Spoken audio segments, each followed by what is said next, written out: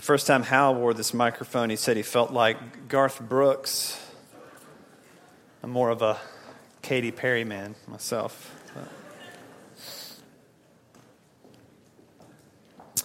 We are continuing this morning our series through John's Gospel. We started last year, and then we took a break, and then we picked up again back in August in John chapter 6, and we've slowly worked our way to the end of the chapter this morning. Some of you might remember, or you may just know, that at the end of John, or near the end in chapter 20, actually, he tells the reader why he's written the whole gospel. He gives us his purpose for the book. He says he's written it so that you may believe that Jesus is the Christ, that he is the Son of God, and that by believing in him, you might have life in his name. So this gospel is not just a interesting historical biography, and it's not just facts for you to store up about Jesus' miracles or the things he did or the things he said, but it's written so that believing in him, you might have life in his name. So keep that in mind as we read our passage this morning. If you've got a Bible, you can turn to John chapter 7. I'm going to start reading actually in verse 37. I think what's printed in your bulletin begins at verse 40. That'll be our sermon text this morning. But please follow along with me as I read from John 7. I'll start in verse 37. This is God's holy, inerrant, and inspired word. On the last day of the feast, the great day, Jesus stood up and cried out, "If anyone thirsts, let him come to me and drink. Whoever believes in me, as the Scripture has said, out of his heart will flow rivers of living water." Now this he said about the Spirit, whom those who believed in him were to receive, for as yet the Spirit had not been given, because Jesus was not yet glorified. And then verse 40, this is where your bulletin begins. When they heard these words, some of the people said, "This really is the prophet." Others said, "This is the Christ." But some said, "Is the Christ to come from Galilee? Has not the Scripture said that the Christ comes from the offspring of David and comes from Bethlehem, the village where David was?" So there was a division among the people over him. Some of them wanted to arrest him, but no one laid hands on him. The officers then came to the chief priests and Pharisees, who said to them, "Why did you not bring him?" The officers answered, "No one ever spoke like this man." The Pharisees answered them, "Have you also been deceived? Have any of the authorities or the Pharisees believed in him? But this crowd that does not know the law is accursed." Nicodemus, who had gone to him before, and who was one of them, said to them, "Does our law judge a man without first giving him a hearing and learning what he does?" They replied, "Are you from Galilee too? Search and see that no prophet arises from Galilee." Let's pray. Father, we pray that you would bless both the hearing and the preaching of your word this morning. We pray that you'd use it to draw us to you and to help us know you. We pray this in Jesus' name. Amen. I imagine that if you have found your way into Redeemer Presbyterian Church on a Sunday morning, that you at least know a little something about Jesus. At a minimum, you know, or you've gathered that we think he's pretty important, that we think he's a big deal. Of course, many of you know a lot about Jesus. You have been hearing about him your whole life. But I wonder, and I often wonder this, I wonder if you ever feel like you are missing something, that you're here, you want to be here, or at the very least you think you ought to be here. Maybe someone brought you here. But on Monday, you're just not quite sure how it is that Jesus is supposed to matter. You know that he's supposed to matter in some kind of way, or maybe you're beginning to doubt that as well. But I wonder, do you have any confidence that you are actually experiencing the life that Jesus offers here. In the verses that I started to read from, in verse 37, Jesus stands up in the crowd and makes some remarkable claims about himself. We learned in the sermon last week that there were these water rituals going on all around Jesus, but he stands up and tells the crowd, if anyone is thirsty, they can come to me. That you would not only be satisfied, but that living waters would flow out from you if you would come to Jesus. And then starting in verse 40, we see a lot of different responses to what Jesus has had to say. In particular, we see a lot of opinions beginning to form. Some of them have some elements of truth in them, but you probably noticed they're not quite right. Nobody quite has figured out who exactly Jesus is. And we do need to understand here that these are not the opinions of some hypothetical world out there that just doesn't understand Jesus as well as you and I do. Everyone who speaks in this passage is an Israelite. These are people that are part of the covenant community. And to the extent that you and I fail to take Jesus on his own terms, we too will misunderstand who he is. We will miss out on the fullness of what he has to offer. Or worse, we will reject what he has to offer because we don't find it plausible or simply don't find it appealing. So this morning, what I want you to see, what I want us to see together is that Jesus is only truly known on his own terms, okay? Jesus is only truly known on his own terms. We'll see 4 conditions to knowing Jesus and to understanding Jesus. I don't know which is more surprising to you, that there are conditions or that there are 4 points to the sermon this morning. But now that everybody's engaged. Okay, we have 4 conditions. The first is that Jesus is known by faith. Second, that Jesus is known through revelation. Third, we'll see that Jesus is known with courage. And lastly, that Jesus is known by the thirsty. Okay? He's known by faith, through revelation, with courage, and by the thirsty. So first, Jesus is only known by faith. There are some in the crowd who really do want to know Jesus. They have an interest in figuring out who he is. But we'll see that rather than believing in him, their aim is to scrutinize him. But our posture toward Jesus must be as our Savior and as our King, not a candidate, okay? Not as one among many options that end up getting sifted through our criteria. In verses 40 through 42, we see 3 opinions about who Jesus is. One group says this really is the prophet. They've actually caught on to all the references in chapters 6 and 7 that have been made to Israel's time in the wilderness under Moses. And they've determined that Jesus, he really is the prophet who is greater than Moses that was spoken about in Deuteronomy 18. Then another group says, well, this is the Christ on the basis of the things he said and on the basis of the miracles they've seen him perform.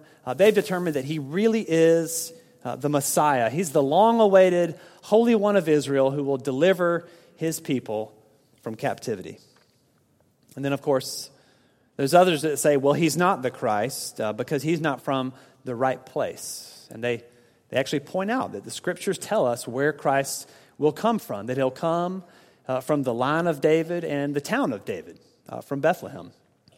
Now, there's some truth to all of these opinions that get offered here. Jesus, he really is the prophet and the Christ.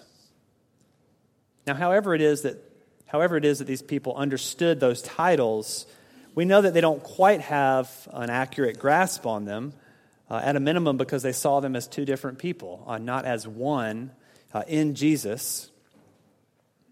And then, of course, the Christ really is supposed to be from David and from Bethlehem. This is also almost right. The reader knows that Jesus actually meets these qualifications. So we know that their skepticism about him is misplaced.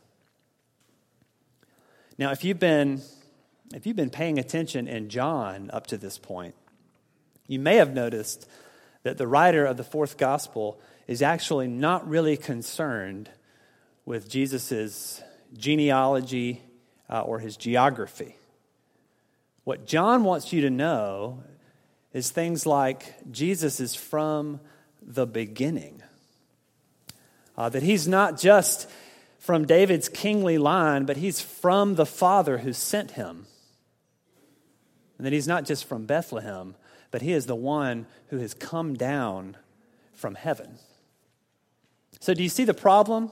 You see the problem that they're facing? What they wanted was a prophet. It's been 400 years since we have heard a direct word from God. They wanted the Messiah because they wanted someone to deliver them out from under Roman captivity. And in those wants, they completely missed what Jesus was there to offer, that he was there to give them bread from heaven and living water. You see, even when they were right about Jesus, they missed his true importance because they wanted him for their own ends. You see that?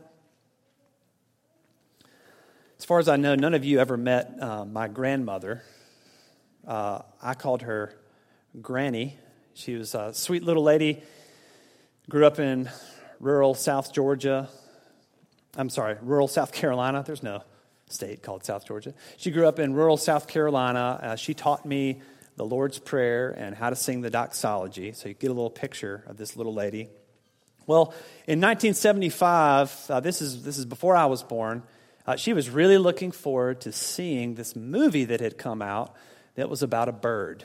She thought that would be sweet, and she was looking forward to that. She was somewhat not only surprised, but I think a little bit scandalized to find out in the movie theater that One Flew Over the Cuckoo's Nest was not about a bird. It was about a convicted felon who was faking his own mental illness so that he could live in an institution and escape the hard labor of the prison farm. Granny didn't see that coming, okay? It didn't actually matter to her that the movie was widely acclaimed and had won all these awards. She had already got a certain set of expectations in her mind that this movie not only did not meet, but actually completely kind of overturned and upended, kind of ruined her afternoon. The fact that I've heard about this, even though I wasn't even born for another 6 years, tells you how scarred she was, that the movie was not about a bird. Some of you may have found yourselves disappointed or even disinterested in Jesus because of the expectations that you bring to the table. Somewhere along the way, you've gotten the idea that he exists to bring you a relatively comfortable and painless life, preferably with just a little bit more money than you need. Or that, Jesus would never let my child not get into college, or he would never allow me to lose my job. But what we learn in this passage is that if you will not come to Jesus as your Savior and as your King, even the things that you properly know about him will be of no use to you, because he will never let you be the king.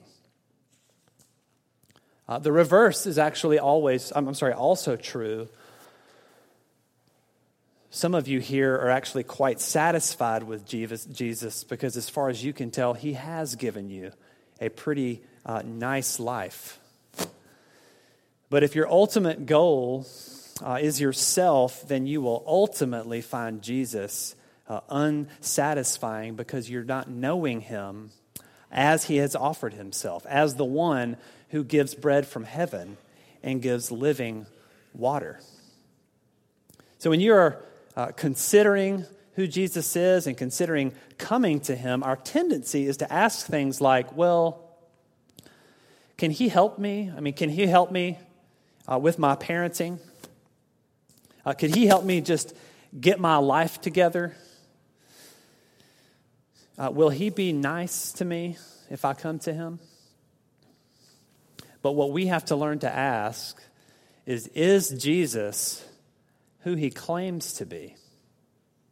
Is Jesus who he says that he is? Many will try to know Jesus, but it is only by their own understanding and for their own ends. But he must be known by faith. That is, he must be known by believing in him and what he has to say about himself.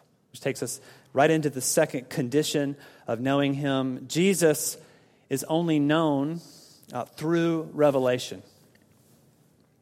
That is, some people think they already know Jesus. They think they've heard enough and they've kind of got their minds made up about him already, but all their information is somewhat secondhand. They have not really had an encounter with Jesus. You see in verse 44 that some wanted to arrest Jesus. By the way, notice nobody is indifferent to Jesus here. Even those who seek to arrest him have formed some kind of opinion. Divisions do not get formed around people that are of no consequence. Wherever the name of Jesus is spoken, people are brought to the point of decision. But as far back as chapter 5, the Jewish leaders, this included the Pharisees, had been seeking to kill Jesus. And earlier in chapter 7, we learned the chief priests and the Pharisees, they have sent officers. They have sent their little Levite police force to go and arrest Jesus. And now the officers have come. As far as we know, they are following orders and have every intention of arresting Jesus on the spot. But we see here that that's not exactly what happens. They come back from meeting him empty-handed, and their bosses are not happy about it. Now, John's already told us, we've already learned in John that Jesus' hour had not yet come. It was not yet the appointed time for Jesus to be arrested or to be tried or to be crucified. But that's not the reason that we're given here. That's not the reason. The reason that is given probably surprised some of the officers themselves. When the Pharisees ask, well, why haven't you brought Jesus back? We told you to arrest him. They say, no one ever spoke like this man. Sir, we've heard lots of speeches before, but he was different. In other words, they were completely prepared to arrest this criminal, but when they met him, all that they heard far exceeded their expectations. He was nothing like the man they thought they were going to meet. He was nothing like what they thought they knew about him. And the power and authority that they encountered when they heard from Jesus was far greater than the one that sent them to arrest him. And all that they thought they knew was overturned in an instant.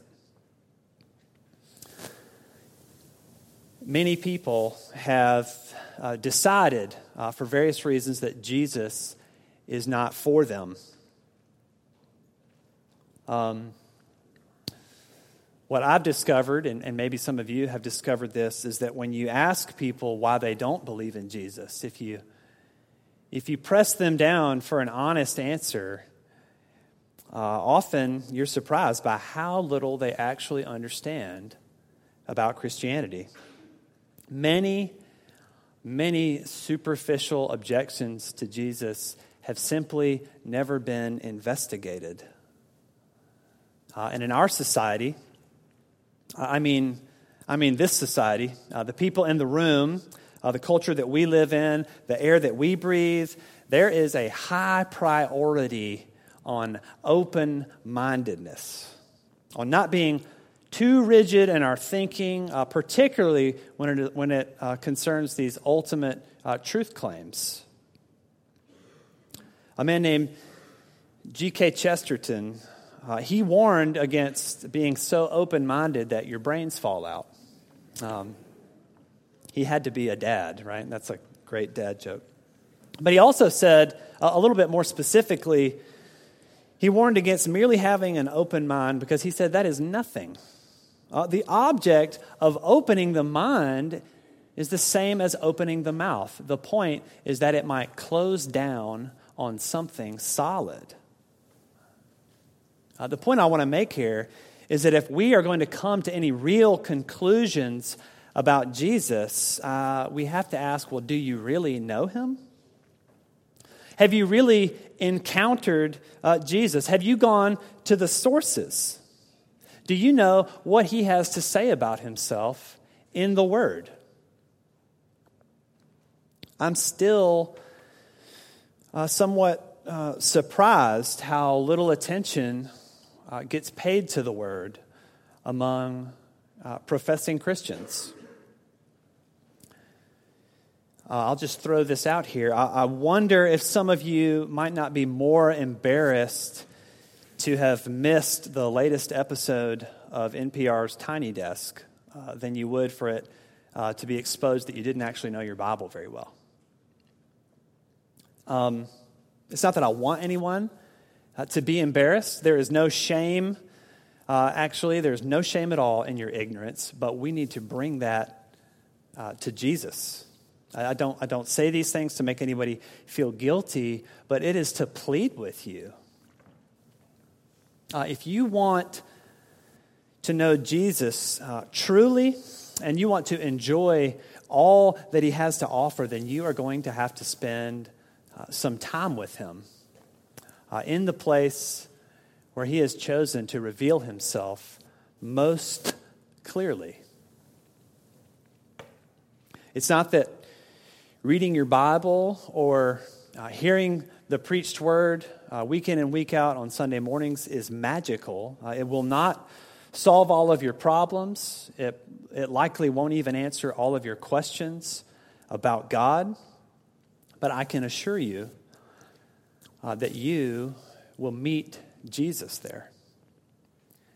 You will meet him in the place where his Spirit has promised to work. Jesus is known by faith. He's known through revelation. But we also see clearly in this story that Jesus is only known with courage.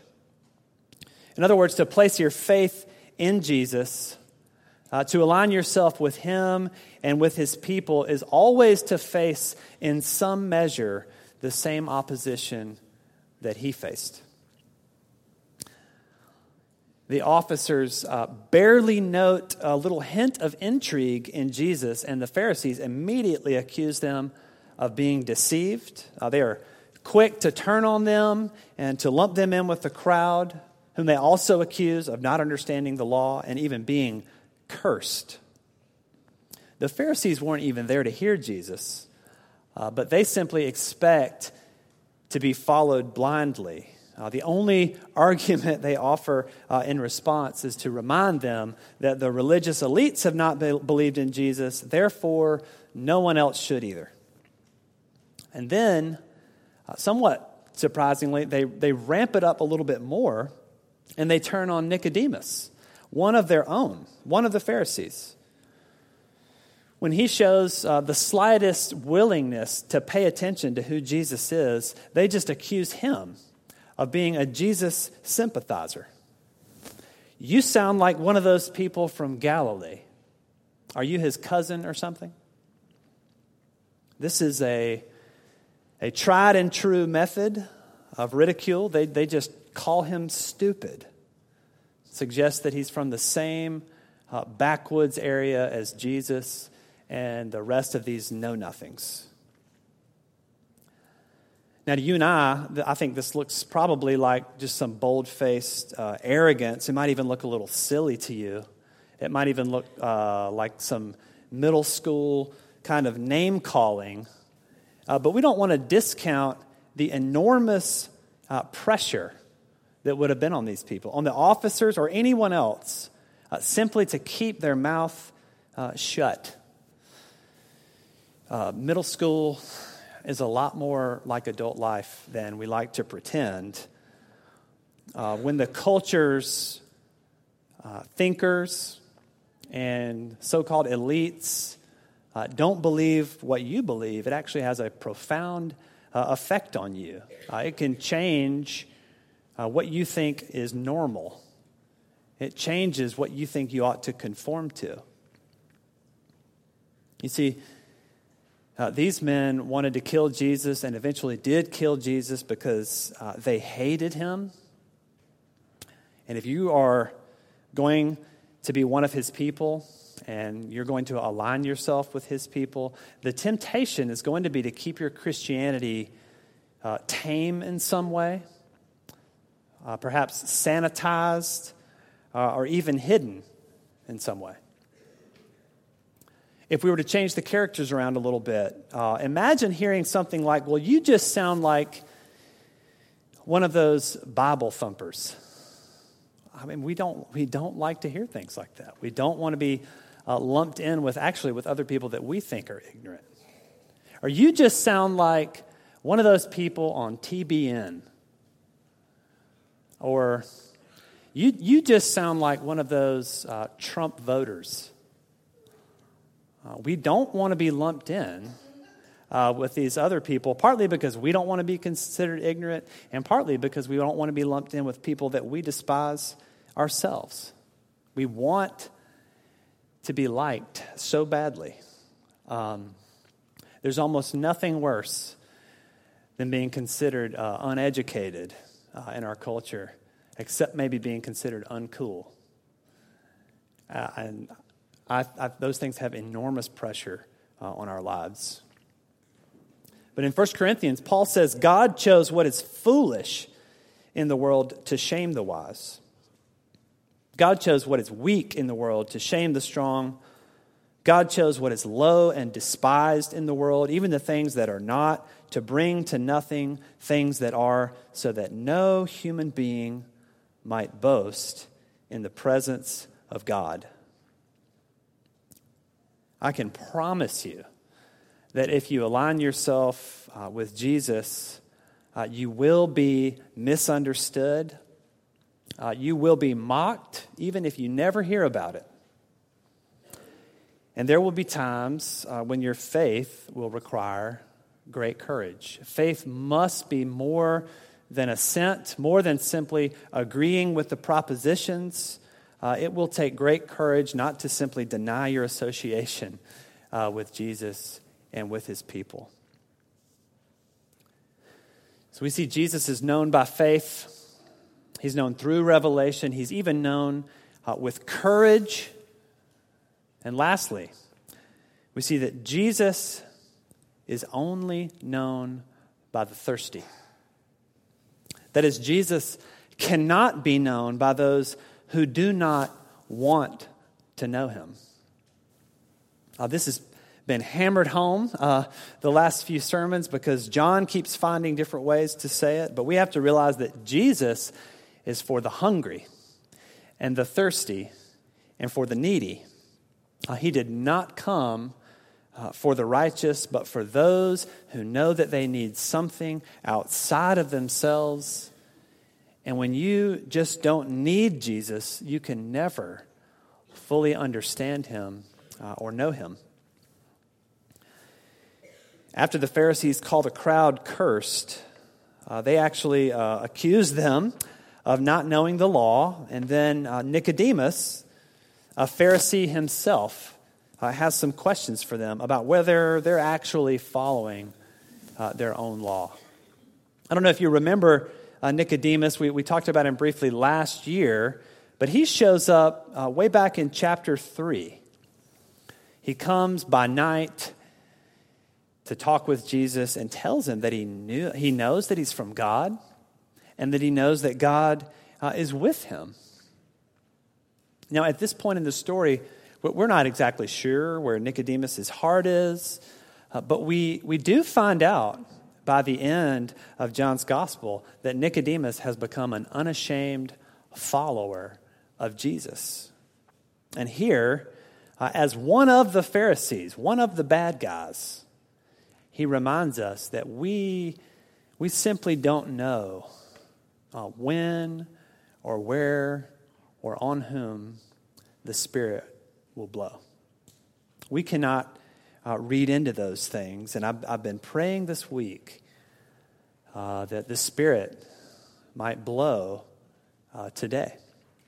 Maybe He is blowing on some of you here this morning to really consider what Jesus has to say about Himself. But Nicodemus asked the Pharisees in verse 51, "Does our law judge a man without first giving him a hearing and learning what he does?"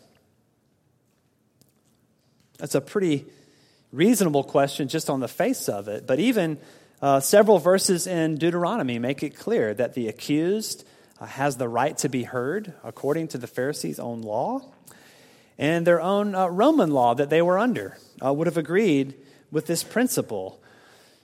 So what happens is the very law that they used to curse the crowds, the standard that they accepted and that they taught, becomes the standard that condemns them. They condemn themselves because there is just so much hopelessness in knowing the law without knowing Jesus. There is only so much hopelessness in understanding God's demands without understanding His grace and the person through whom that grace comes. When we make anything the end of the law other than Jesus, we find ourselves cursed. So the Pharisees, they not only expose just their own lack of integrity with regard to the law, but they actually reveal a real lack of interest in knowing anything about Jesus. Their law gave them a ready-made excuse to go and investigate the claims. It would have been a very easy excuse to come and actually hear what Jesus had to say. But when Nicodemus reminds them of the law, that Jesus needs to be heard before He's judged, they just sidestep the question. Now we need to notice here, this is perhaps an important qualifier on something I said earlier. But the most biblically informed people in the narrative are the farthest from the truth here.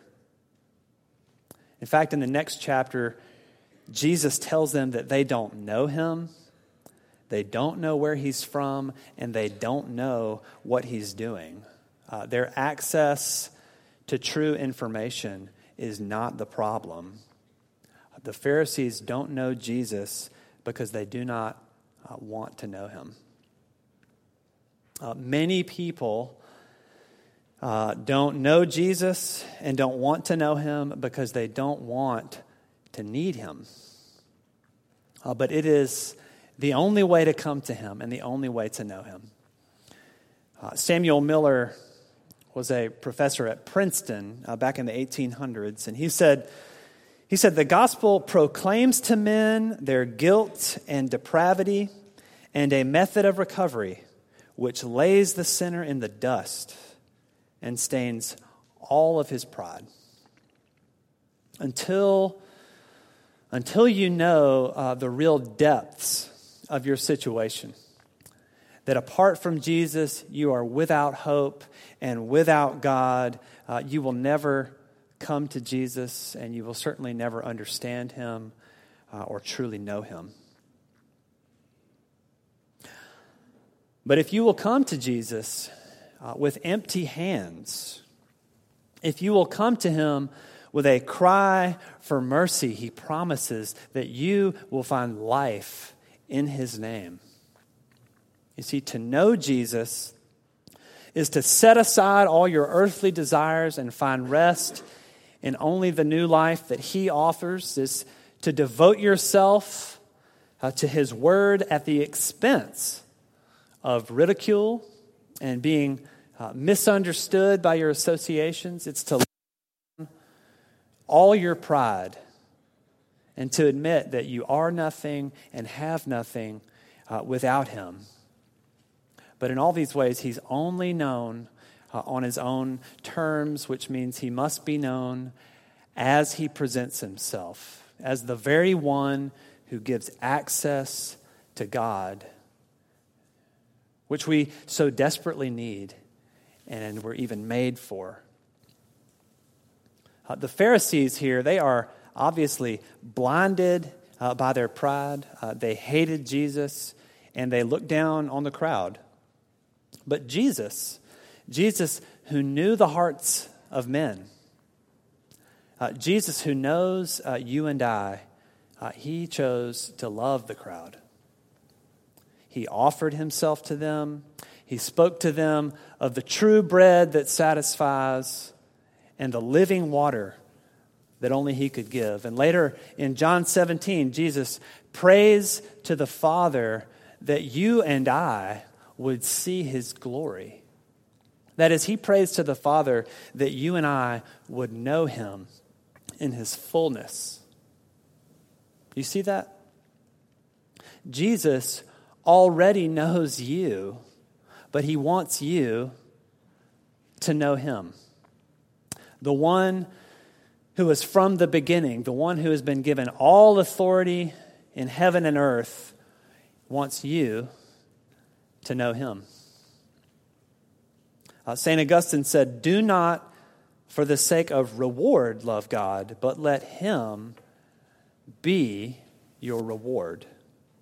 Let us learn to love Jesus for who he is, the Lord of glory and our Savior and our King, and may we be ever grateful to know him. Let's pray.